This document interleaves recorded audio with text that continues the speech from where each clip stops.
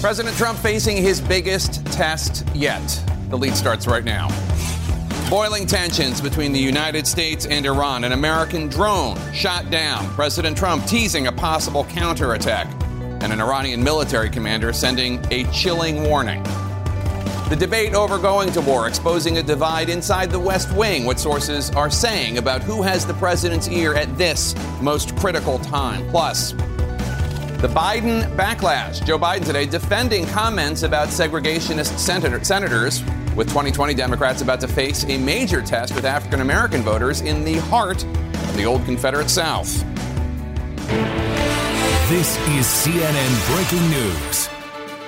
Welcome to The Lead. I'm Jake Tapper. We begin today with breaking news in our world lead. President Trump saying today that the American people will soon find out if the United States is going to war with Iran, saying the regime made a very big mistake shooting down a U.S. military surveillance drone like the one you see on your screen at 4:05 a.m. Iranian time over the Strait of Hormuz. Take a look at this map. Iran says the U.S. drone violated its airspace, and they claim they shot down the drone right off its coast. U.S. officials counter that claim. They call it categorically false. They say the drone was shot down in international airspace south and to the west. Right now, top congressional leaders are in the Situation Room at the White House being briefed. This all coming as the Pentagon is deploying an additional 1,000 troops to the region as a deterrent against what the Trump administration calls increased Iranian aggression. We have this story covered from the White House to the Capitol to the streets of Tehran. We're going to begin with Barbara Starr at the Pentagon. Barbara, what type of military options is the Pentagon considering? Well, Jake, right now the Pentagon has been focused on defense and deterrence against Iran. But at this hour, all of that could change. Murky new video released by the Pentagon of a U.S. Navy drone being shot down by an Iranian surface-to-air missile may be the moment that changes everything. It's hard to make out, but the smoke plume is visible as the drone falls into the waters of the Strait of Hormuz. This map showing the missile launched from the Iranian coastline more than 20 miles away from the drone, according to the Pentagon. Iran's Revolutionary Guard releasing its own video showing what it says is the moment of the shootdown. When asked about a U.S. military response, President Trump playing his cards close to the vest in the initial hours. Now, Iran made a big mistake. Military commanders behind the scenes are not looking for a march to war, but they are not excusing the attack, highlighting the international nature of the Iranian threat. This was an unprovoked attack on a U.S. surveillance asset that had not violated Iranian airspace at any time during its mission. But Iran claims the American drone was in Iranian airspace and had its own dire warning.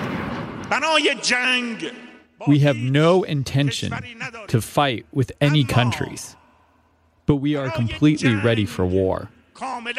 What happened today was an obvious sign of this accurate message. Tensions have been rising for weeks. In early May, the Pentagon sent an aircraft carrier strike group, Patriot missile defenses, and fighter jets in the wake of intelligence the U.S. said showed Iran was planning an attack. Then, Iran is believed to have attacked commercial tankers last month and again last week, using mines to leave gaping holes, leading to another 1,000 troops being sent for further deterrence of Iran. Now, if there's a determination that this deterrence strategy just is not working, what is the next step? The question is there a limited type of military strike you could take against Iran without it leading to all-out war? Jake? All right, Barbara Starr at the Pentagon. Let's go now to Tehran. CNN's senior international correspondent Fred Pleitgen is on the ground in the Iranian capital. Fred, how are the Iranians responding to this threat from President Trump?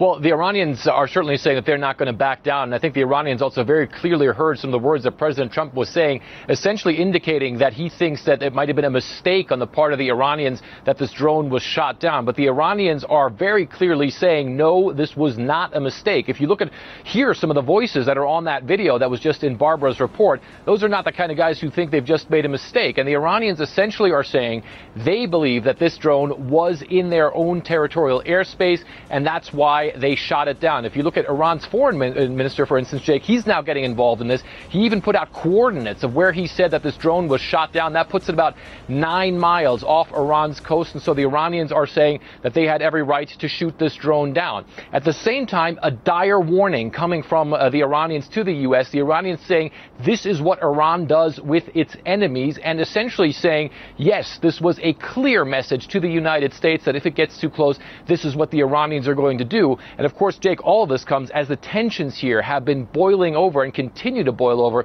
And one of the things that the Iranians have been telling us again and again and again is that if this escalates, Jake, they say the Americans are not only going to be facing Iran's regular military, but all of its proxy forces in the region as well, Jake.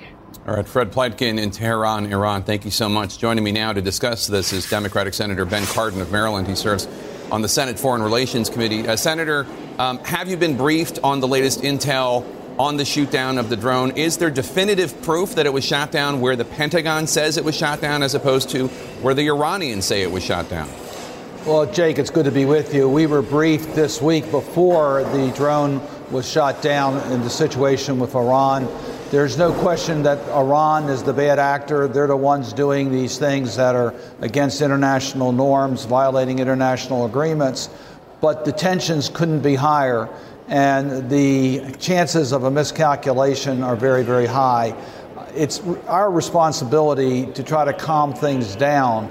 The Trump policies have sort of heated things up, and now the danger point is even greater than it was before. But clearly, Iran's the bad actor.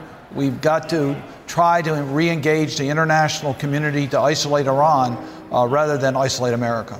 So you think the U.S. should respond diplomatically and not militarily? Is that what I'm hearing you saying? Further isolation diplomatically and economically? Yeah, I think militarily would be a mistake. There is no such thing as a limited military response right now that could not be used as justification to escalate a military conflict in the region.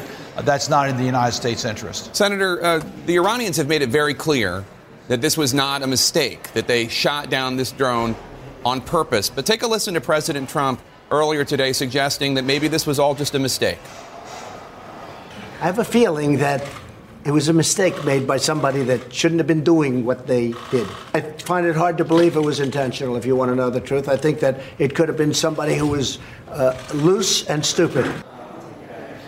What's going on there? Is there any evidence you've seen this was a mistake? Do you think the president is trying to provide the Iranians and perhaps himself with an out? Why say that this was a mistake when it clearly wasn't? That may be the case. I think the concern here is that there will be a miscalculation, and a miscalculation can lead us into an unnecessary military conflict. So I hope what the president was saying, let's find a way that we can calm things down. No, we're not going to back away from Iran's actions have to be changed. They cannot continue to support terrorism. They can't develop their nuclear programs. We need to get back to diplomacy in order to accomplish that, and we need to have the support of our traditional allies. Is there a way to retaliate against Iran militarily, not economically or diplomatically, but militarily, without the risk that it devolves into a full-scale war resulting in attacks against U.S. forces stationed throughout the region and thousands of innocent people killed? Jake, please understand that the sanctions that we've imposed against Iran are powerful. It's affecting their daily lives. It's much more effective than using our military, which only leads to additional military actions. So to me, the proper response is to isolate Iran. Sanctions help us do that, getting on the same page as our traditional allies, getting the international community to recognize that Iran's activities and now threats in regards to nuclear programs are against international norms. Let's try to get back to the type of coalition we had before in isolating Iran. The White House said there was recent intelligence showing the possibility of Iran using proxy forces to attack U.S. interests in the Middle East. What can you tell us about that? Is that Iran planning to use proxies to kill American soldiers in Iraq? What did that intelligence suggest? Well, traditionally, it's been Iran supporting proxy forces. That they help groups in different parts of the world, including in Iraq, including in Syria, including certainly in Yemen, which are against our interests. It'd be rare to see those assets being used against America other than in the theaters in which they're operating currently. So I think it's more the fact that Iran supports these groups than these groups are supporting Iran. Senator Ben Cardin of Maryland, thank you so much. Appreciate your time, sir. Good to be with you. Right now, the White House is briefing top lawmakers, Democrats and Republicans, on what they call an escalating threat from Iran. We could hear from them in moments. Stay with us. This, as President Trump seems to be putting more distance between himself and his Secretary of State and National Security Advisor on the matter of Iran. Stay with us. We'll be right back. Loose and stupid. Our politics lead now asked whether or not there will be war with Iran after the Iranian military shot down a U.S. drone. President Trump said today, "You'll find out." Today, in the Oval Office, the president said Iran made a, quote, big mistake. And then he seemed to almost be providing an out for the regime and maybe himself, adding that he believes the move was, quote, unintentional. The Iranian government, however, has made it very clear that it was fully intentional, since they say the drone was flying into Iranian airspace, a claim that the Trump administration says is patently false. CNN's Abby Phillip now reports on the apparent divide between President Trump and some of his own advisors. Iran made a big mistake. As tensions with Iran reach a fever pitch, President Trump meeting with the Canadian Prime Minister and sounding a very different tone than his military and diplomatic advisors, calling Iran's downing of a U.S. drone a mistake. I find it hard to believe it was intentional, if you want to know the truth. I think that it could have been somebody who was loose and stupid that did it. As for how the U.S. might respond, the president saying wait and see. How will you respond? You'll find out. Earlier, Trump huddled with national security and military advisors about the incident as Defense and State Department officials briefed lawmakers on Capitol Hill. One Trump ally who spoke with him earlier today is urging the president to take action. I would encourage forceful action to stop this behavior before it leads to a wider conflict. Doing nothing has its own consequence. If you do nothing, the Iranians see us as weak. But a short time later, Trump emphasized that this attack did not cause death or injury to U.S. personnel. We had nobody in the drone. Are you still open? It would have made a big difference, let me tell you. This coming after sources told CNN the president had privately downplayed last week's attack on oil tankers in the Gulf of Oman, which his military leaders say Iran was behind because they did not involve U.S. ships. Today, as his hawkish Secretary of State and National Security Advisor looked on, Trump denying that he's being pushed into conflict. Do you feel like there are members of your administration who are trying to push you into conflict? No, not at all. Not at all. In fact, in many cases, it's the opposite. But I will say, look, I said I want to get out of these endless wars. I campaigned on that. But with Iran's provocations increasing, the president acknowledging that this attack may change his calculus. This is a new wrinkle. This is a new fly in the ointment, what happened shooting down the drone. And this country will not stand for it. That I can tell you. And while President Trump is largely surrounded by advisors who are more hawkish than he is, the president is being pushed more toward military action by his national security advisor, John Bolton. He is resistant to it, and a senior diplomatic source tells CNN that Mike Pompeo, the Secretary of State, is acting as a triangulator, trying to reestablish deterrence as a policy. But again, Jake, it is not clear if that is going to continue to work at this point. All right, Abby, at the White House, thank you so much. Joining me now is Lieutenant General Mark Hertling, who's the former Army Commanding General of the Europe and 7th Army, and Robin Wright, who is a USIP Wilson Center Distinguished Fellow and a leading expert on Iran. General, let me start with you. Assuming that the goal is to avoid war with Iran, how does the United States deal with the fact that the Iranians shot down a drone? It's going to be very complex and very complicated to figure that out, Jake. And many of us have been concerned that the president and his administration have not yet faced this level of crisis before, that requires a process to get all the thoughts together in one room and to determine the right course of action. You've got to have experts, and you can't just rely on advice from friends and politicians and talk show hosts. You really got to get the experts in the room to tell you what's going on and what the potential repercussions are. I haven't heard a whole lot of talk about advice from the chairman of the Joint Chiefs, who has the war plans and the contingency operations and what might be done.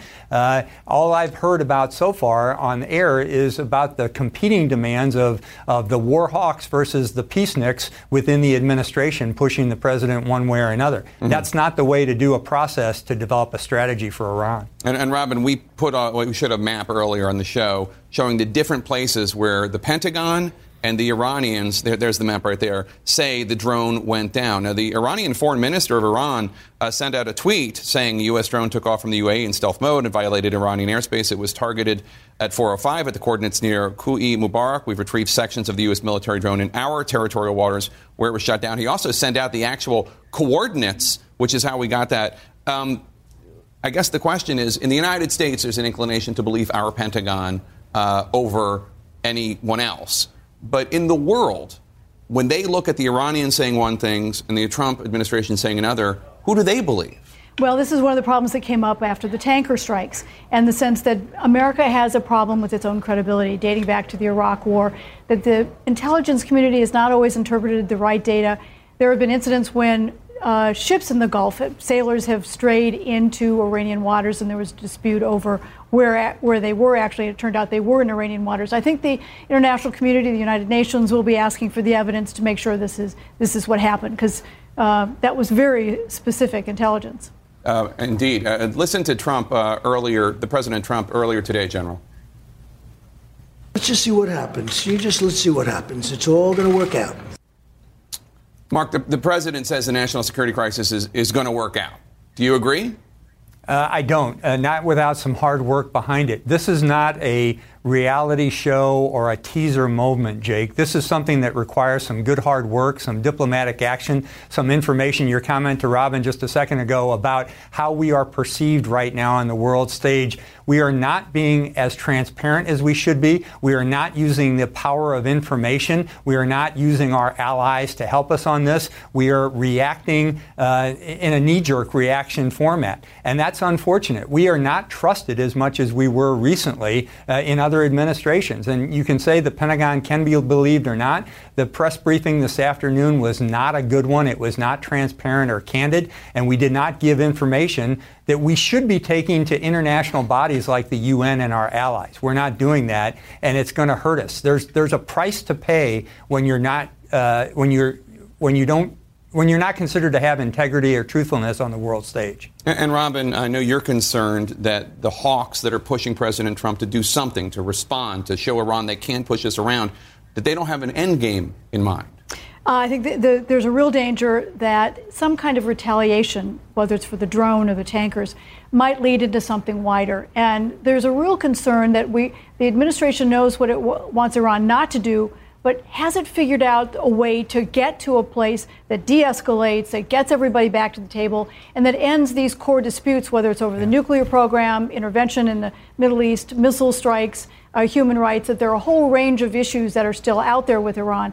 And this endangers us going into what is a conflict that is open-ended, that we would technically win in terms of reducing Iran's military capabilities, but they still have, a range of proxy militias across the region that could strike at American interests, American targets, long after any war actually ended. So that this is something that could end up being one small incident that opens up into something that's much longer, much more complicated, and begins to look more like the long-term confrontations in Iraq or Afghanistan. Senator Rand Paul, Republican of Kentucky, said this would be a bigger mistake than the Iraq War. Lieutenant General Mark Kirtling, Robin Wright, thank you so much for being here. Appreciate it. There's a Trump tweet for it, what he said not too long ago about going to war with Iran when it was Obama's time in the White House. Stay with us. Here's what Iran needs to get ready for. Severe pain inside their country. If there is really a wanting not to go to war, then Iran would have acted differently than it acted. Any response really needs to be ratified by the Congress. We're back with breaking news in the world lead. Mixed opinions on Capitol Hill about how to respond after Iran shot down a U.S. drone. Congressional leaders are currently behind closed doors at the White House getting briefed on the situation. Let's chew over all of this. You heard there, Caitlin, Republican Senator Lindsey Graham strongly calling the president to respond. Here's a freshman Democrat with a different point of view, though no less strong. Do you have any concerns about the handling of Iran right now? Yeah, I think they're trying to goad us into a military conflict that's completely irresponsible. Thank you. No, it's not clear if she's talking about Iran trying to goad us or Trump trying to goad us. But in 2011, President Trump tweeted, quote, "In order to get elected, Barack Obama will start a war with Iran." And today in the Oval Office, Mike Pompeo and John Bolton were standing right there over the president's shoulder when he was asked by a reporter, are some of your military advisors trying to goad you into conflict with Iran? And he said no, he thinks it's actually the opposite. So as he's saying, maybe he's the one that he's pushing harder for it, even though we have reporting that shows the president has actually been very skeptical about getting into a conflict with Iran. But of course, the president made a pretty stunning statement in the Oval Office when he said that he believes this could have been essentially a rogue general acting without the orders of the Iranian government that shot down this drone. So the president seemed to be minimizing it in a way and giving them leeway, saying that he doesn't believe it was this intentional incitement on their behalf. And David, as somebody who knows the president, can you explain that? Because it's obvious that the Iranians, at least according to their own words, which is all I have to go on, say this was not an accident. This was intentional. It was not a mistake. President Trump saying, I have to believe it was a mistake. Is he trying to give them an out? Is he trying to give himself an out? What's going on? I think both things are true, Jake, right? I think the president is hesitant to engage in conflict and any type send our men and women into harm's way. I think he's trying to give them an out, although when you see the video of the missile launching and you hear the guys shouting in the background pretty gleefully, I think that's kind of taken off the shelf as an option, right? That this was a mistake somehow. Right. Clearly seems that they know they're doing. I think the president's trying to give himself and others a way out. And unfortunately, I think that there's going to have to be some response, a measured response. If I were a betting man, I'd bet that there'd be some sort of Tomahawk missile strike on the site that launched this. Right. It's a very limited response to the missiles that struck this, and not very escalating. You can put a Tomahawk missile in a 3x3 window and mitigate the damage done, and it's an appropriate response, and I think would be met with, I don't want to say met with approval from our allies and around the world, but the Iranian government has to be checked. They can't be looking to block the Straits of Hormuz and now downing a U.S. military aircraft, which is in international airspace, without any type of retribution. Madam Mayor, what do you think? Where is the public's appetite when it comes to a military conflict with Iran right now? What do you think? I don't think anyone has an appetite for war. That being said, we can't have a president that talks tough all the time and then finds excuses for Iran, which everyone, it is clear. They said they did it. They did it on purpose. We can't sit back and act like it was anything else but that. I think between the Russians cutting off our ships with this, you can't allow people to keep poking and poking and poking without having a response. And the challenge is we have a president who is very heavy-handed. He has one tool, it's a hammer, and he thinks everything is a nail. And when the response requires finesse, when it requires a nuance, he's so stuck that he's willing to give Iran an out. And Toulouse, one of the things that's interesting that you heard President Trump say, Iran on the platform of getting us out of these foreign wars, these foreign entanglements.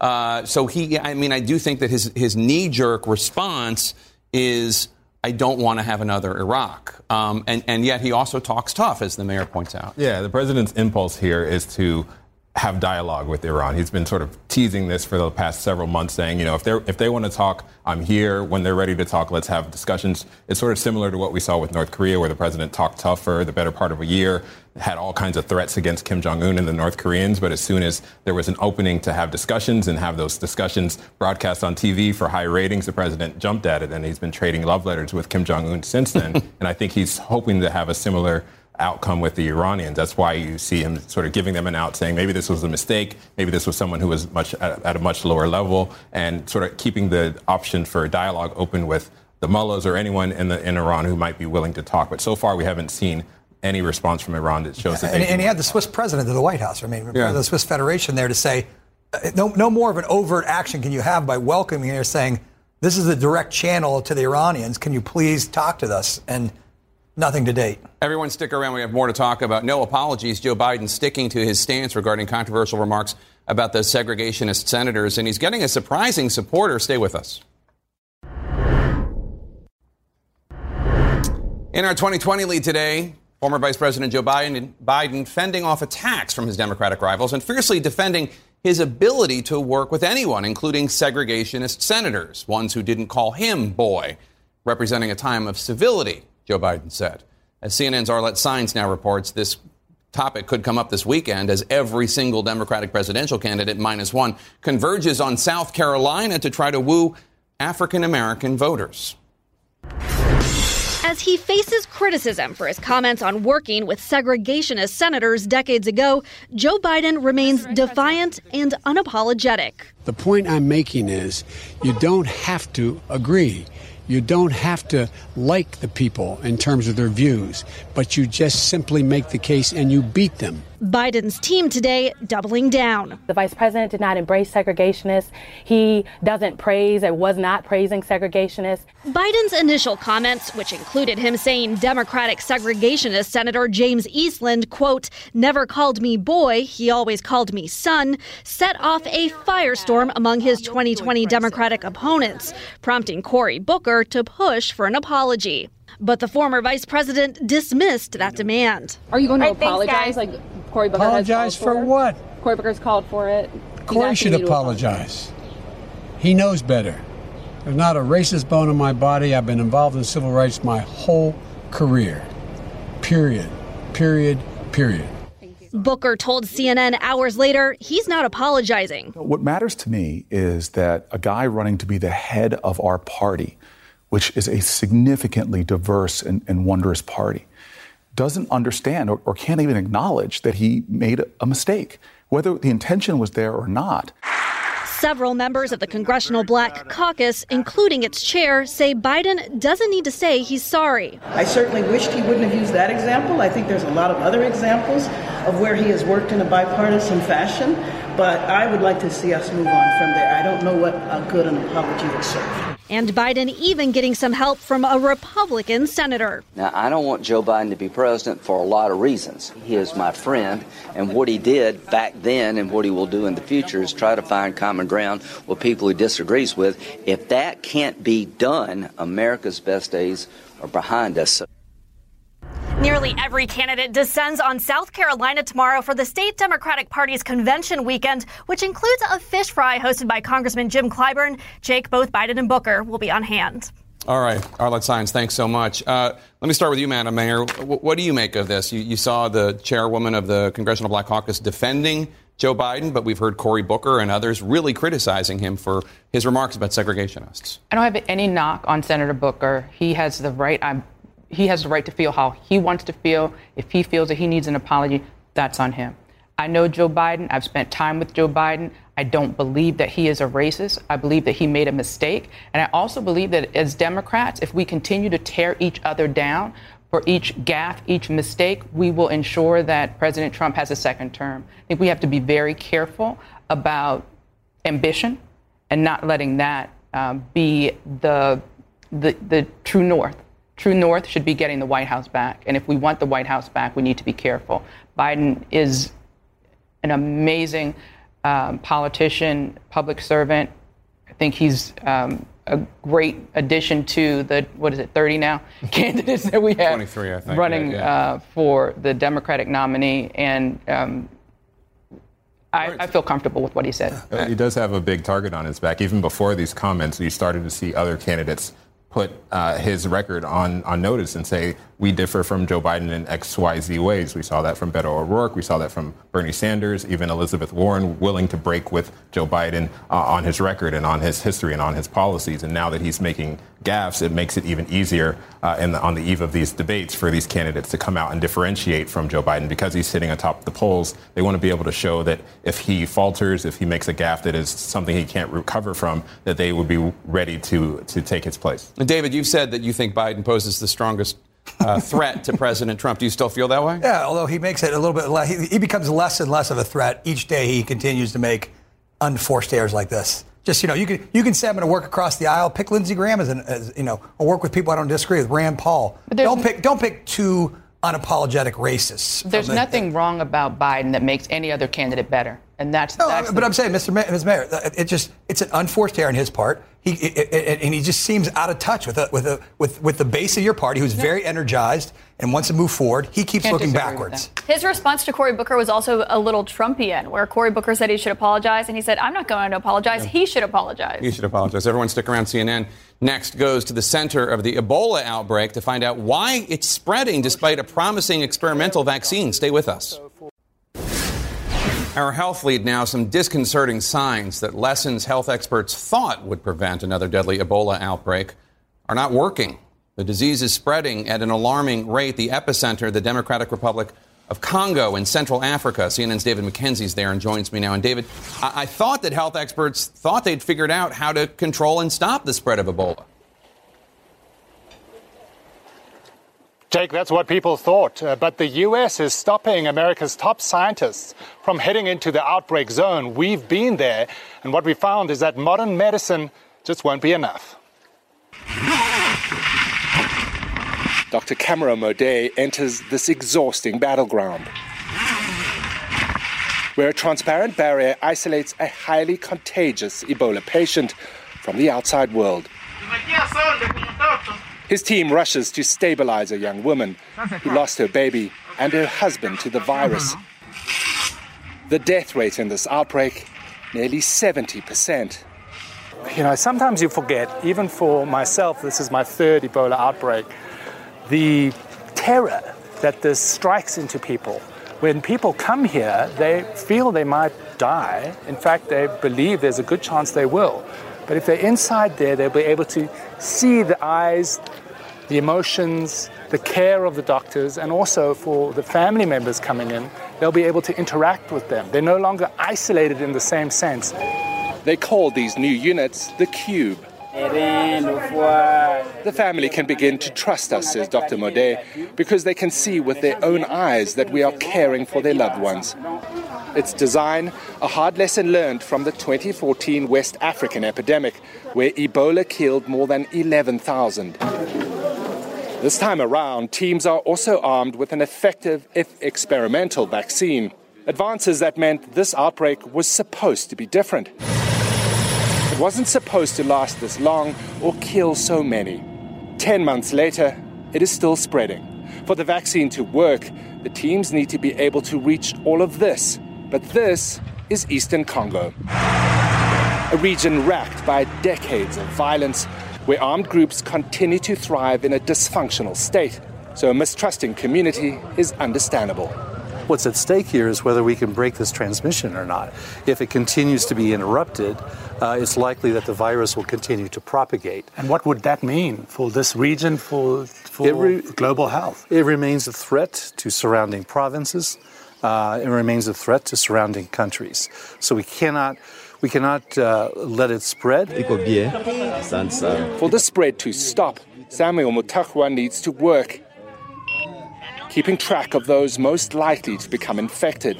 So that's 36.8. Yeah, 28. So that's safe. Yeah, that's safe. But like so many health workers here, Samuel's been threatened, even beaten up by his terrified neighbors. Sometimes all the world knows is fear, but they don't look at the individual people. We need to treat these patients with empathy, he says. We need to treat them like they're a member of the family. In the nearby creche, Ebola survivors now immune to the disease, like Masima, become family to young babies who wait to see if their infected mothers will live or die. You have a smile on your face. Why do you have a smile on your face?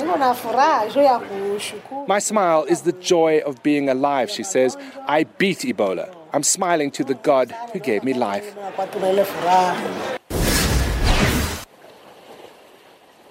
Just in the past few days, there's been renewed fighting in this border region. Hundreds of thousands of people, Jake, according to the UN, are on the move. The fear is they could take Ebola with them. Jake? David McKenzie live in the Congo for us. Stay safe. Thank you so much for that excellent report. Coming up, why lawmakers are getting a classified briefing on UFOs. The truth is out there.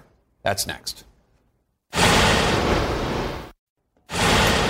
In our Out of This World lead, ET phone Capitol Hill. A group of senators have received a classified Pentagon briefing over reports of UFO sightings by Navy pilots. This just days after President Trump confirmed he has been briefed but remains skeptical.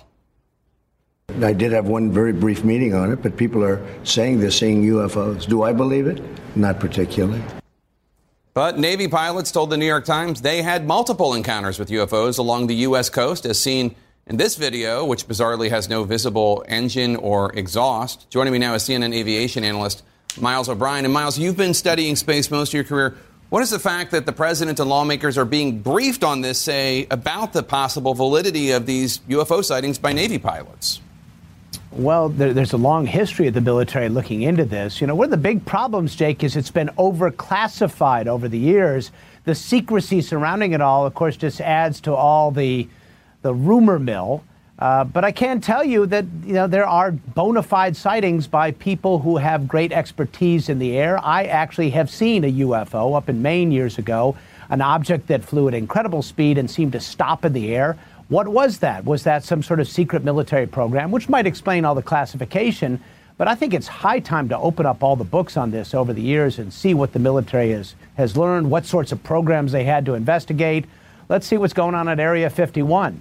Let's talk about a more better publicized government program. The new CNN film Apollo 11 premieres this Sunday, and it features newly discovered footage from that historic mission to the moon. Take a listen to Neil Armstrong coaching Buzz Aldrin on the moment he took his first steps off the spacecraft.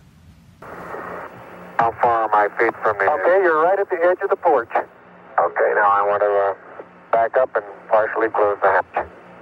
Making sure not to lock it on my way out. Particularly good thought. That's our home for the next couple hours. We want to take good care of it. You've got 3 more steps and then a long one.